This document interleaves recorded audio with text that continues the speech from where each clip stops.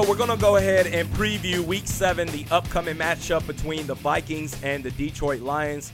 And if you're a Minnesota Vikings fan, it's very important to know, or you probably already know this, that the Minnesota Vikings are likely going to be facing a pissed-off Detroit Lions team after they got absolutely railroaded by a shit show of an officiating performance in which they lost this past Monday night to the Green Bay Packers, final score of 23-22. It's now to the point where any human being or any inanimate object that you see from this point moving forward, they all now qualify to be an official in the National Football League, because evidently you don't need any sort of qualifications or experience to be a referee in this sport. So it's very likely that the Vikings are going to face an extra charged up Lions team. So we're going to break down the Lions and how the Vikings match up with them. We'll go ahead and start with their offense. Low-key, under the radar, Matthew Stafford is playing extremely well. And the number one difference that I've noticed from him this year is when you go back and look at Matthew Stafford in each season he's had up to this point in his career, his touchdown to interception ratio has been anywhere between 2-1 and 3-1.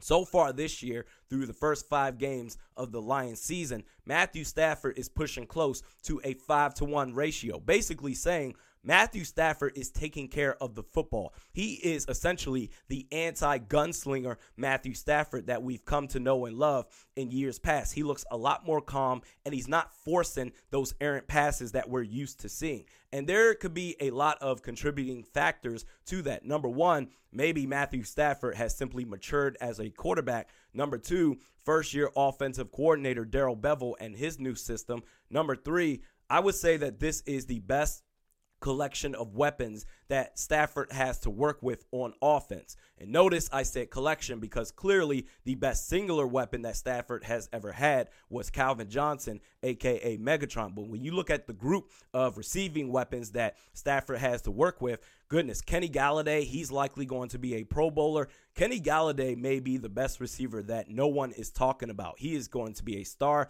Marvin Jones, he's very nice as well. TJ Hawkinson, their rookie tight end, he's also going to be a star as well in the future. One thing I will say about TJ is he needs to work on securing the football through the end of the play, through the end of the whistle, because there's been too many times where he catches the football, but he doesn't hold on to the football through the end of the play. He'll fall down and it just pops out of his hands to then count as an incomplete pass. But he's a rookie. He's only going to get better. And then Jesse James, he's very nice as the tight end too. And I watched J.D. McKissick during his time with the Seattle Seahawks, and I thought when the Vikings lost out on Jerick McKinnon, I said, man, I hope we get J.D. McKissick because he's an electric football player once he gets the ball in his hands. So this is the best collection of offensive threats that Stafford has at his disposal. And then when you count the run game, they have a very good run game led by Kerryon Johnson, in which they average 108 rushing yards per game total as a team that they do, the Detroit Lions do.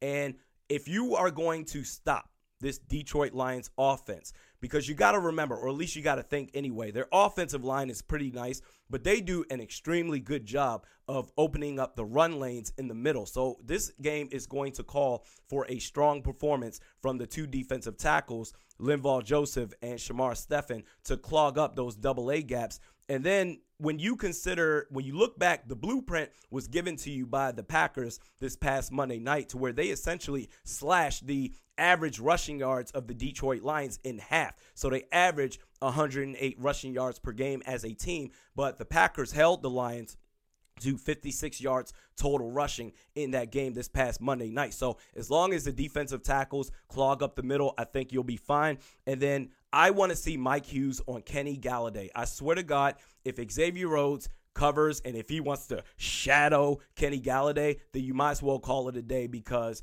Kenny Galladay will legit go off for at least 150 yards and 2 touchdowns. Xavier Rhodes cannot keep up with him. That's why I want to see personally Mike Hughes guard Kenny Galladay. He's been our best cornerback in the limited time that he's been with the team since recovering, or being fully healthy to play, since recovering from his torn ACL last year. So I want to see Mike Hughes on Kenny Galladay. I want to see Trey Waynes on Marvin Jones. When it comes to Xavier Rhodes, bro, I don't care. Bro, guard Jesse James or something. I don't know. Or put him on the bench. I don't care. Guard the fourth receiver or whoever the hell else. I don't care. And then I want to see Anthony Barr. He's had a great season so far, but I think this is a game where if you're Mike Zimmer, you have to put your pride to the side, because if the defensive line is going to shut down the run game, then you got to expect the Lions to go super pass happy. And if that's the case, Anthony Barr, he may not necessarily have a great game if he's out there for 100% of the defensive snaps. So me personally, I would like to see a rotation between Anthony Barr and Jaron Kearse, because that way he can at least play the middle of the field in pass coverage. Now, if Jaron Kearse has to go deep, then there's a liability. But I would like to see a rotation between Anthony Barr and Jaron Kearse, assuming that you shut the run game down, unless you're going to make Anthony Barr rush the passer 100% of the time. But I don't know if you'll necessarily be able to get away with that. And next, you want to limit the deep plays. So they're not afraid to throw the deep passes, and Kerryon Johnson can go off for deep running plays. And if you give up touchdowns that way, then you're going to have a long-ass day. But if you can minimize the deep passes that the Lions will normally take off with, if you can minimize the damage there, you want to see incremental gains, if nothing else, by the Lions, because that's okay. Even if they get in the red zone, they've struggled as a team to score touchdowns in the red zone, as they are a bottom 10 team in that category. So honestly, I think the defense will be fine. Kenny Galladay is my biggest concern. And then also, because of the deep plays that the Lions like to do, I'd like to see both safeties. I don't want to see a single high coverage safety. I want to see both safeties, Anthony Harris and Harrison Smith, both play center field to really minimize the damage out there, especially if Xavier Rhodes is out there on the field. So that is the Lions offense and how the defense can take care of that. And then we get to the Lions defense. Now, I'm going to read these two rankings for you real quick. Their run defense, the Lions' run defense is 6th worst in the NFL. Their pass defense is 5th worst in the NFL. But it's crazy because those two stats and those rankings, they don't really tell the whole story, because in regards to the sixth worst run defense in the NFL, I don't think it's because of their linebackers. I think they have a very quality linebacking core in Devin Kennard and Christian Jones. I think they're very talented. And in regards to the 5th worst pass defense in the league, I don't think it's because of their secondary at all. In fact, I would go as far as to say that the Lions have one of the most talented secondaries in the entire National Football League, with Darius Slay, Quandre Diggs, Tracy Walker, Justin Coleman, and Rashawn Melvin. The problem is their defensive line stinks.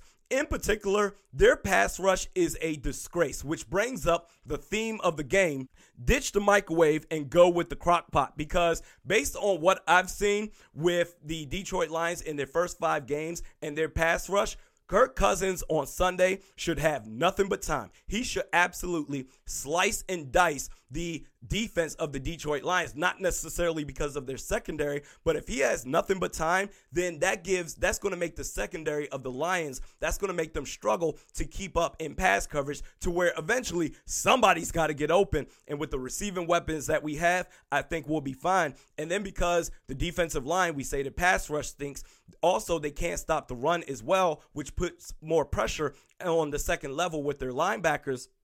And Dalvin Cook, he was held in check against the Philadelphia Eagles last week. I think he's going to have a bounce-back game this week against the Lions. So, honestly, I think the offense as a whole, they're going to run roughshod again on this particular team, the Lions. But, again, I think the one main concern is Kenny Galladay and those deep plays. If you allow them to get away with it, then this could be a little bit more closer of a game. I will say this, though. I'm not trashing the Detroit Lions because they're a lot better than what I thought that they were going to be. But, for instance, the tie that they have against the Arizona Cardinals, if not for their piss-poor pass rush, they would have beat the Cardinals. They would not have tied with the Cardinals. They would have beat them because they were up by, I want to say, 2 or 3 scores late in the third quarter or the fourth quarter of that game. But then Kyler Murray eventually figured it out in his first game as a rookie, and he had nothing but time, and then he was slicing and dicing the secondary to where they eventually tied.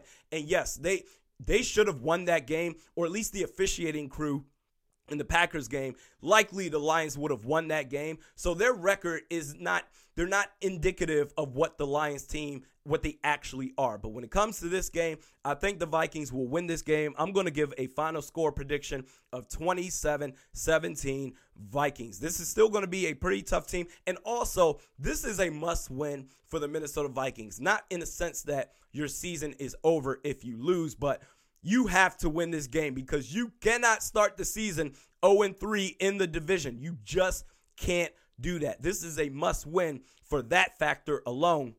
But certainly if they lose and go 4-3, it's not the end of the world. Let me know your thoughts, any matchups that I may have missed. But I will say this, though, one more thing going to their pass rush.